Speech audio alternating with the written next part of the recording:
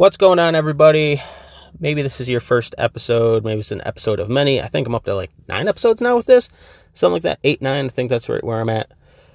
But I said in the previous episode that I was going to have an episode out Friday. I'm trying to get into the rhythm of 2 episodes a week. I was doing 1 a week there for a bit. And I want to throw another episode in a week. But I got things going on in my personal life outside of here. Like 2020 has been a complete crap year. I'm sure we can all agree on that. Like 2020 has been just horrible. And making a positive change, like making a big positive change, making a career shift. And it's not easy.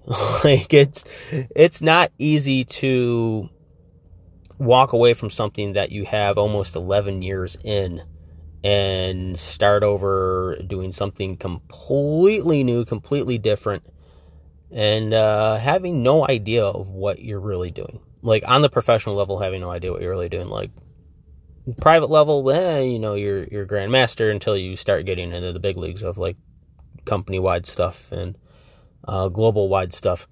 And then you quickly realize like, oh God, like I don't know as much as I thought I knew, but I am gonna just put it out there. I'm going back to school. Going back for more education, because what I'm currently doing isn't working. It isn't driving well with me. Yes, it's a paycheck, but that's all it is. Like I go in and I'm not happy. I don't feel fulfilled. I'll never move up no matter how hard I work.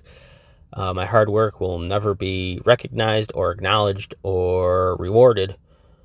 And that's not right. That doesn't sit well in my book. So I'm making a career shift. I talked it over with the wife extensively before deciding what to do.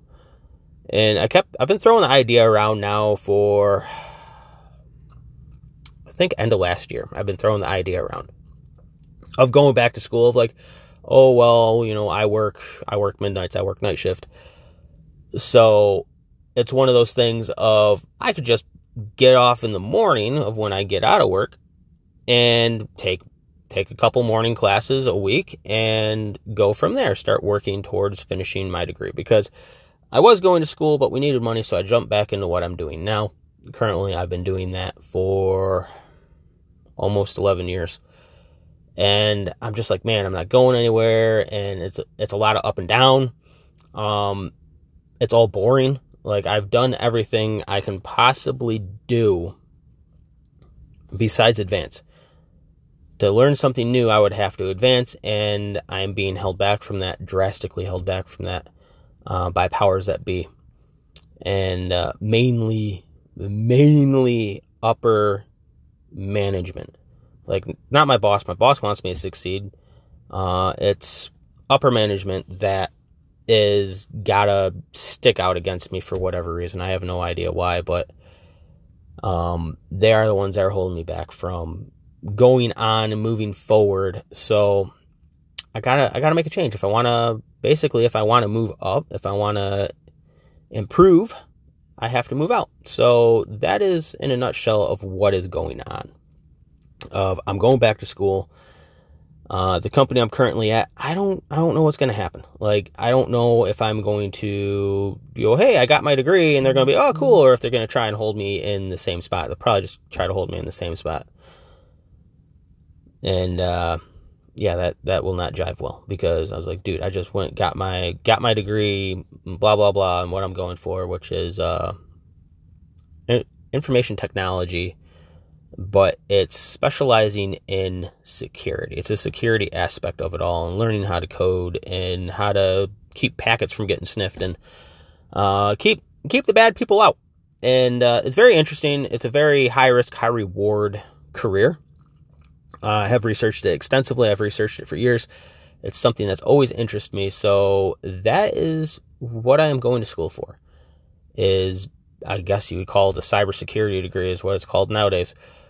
But I wish I would have not known this, but I've known it for a while. I wish I would have actually been serious about it, because I've gone to college twice for this, and I've dropped out both times. So this is my third time, but I'm going to a whole different school this time.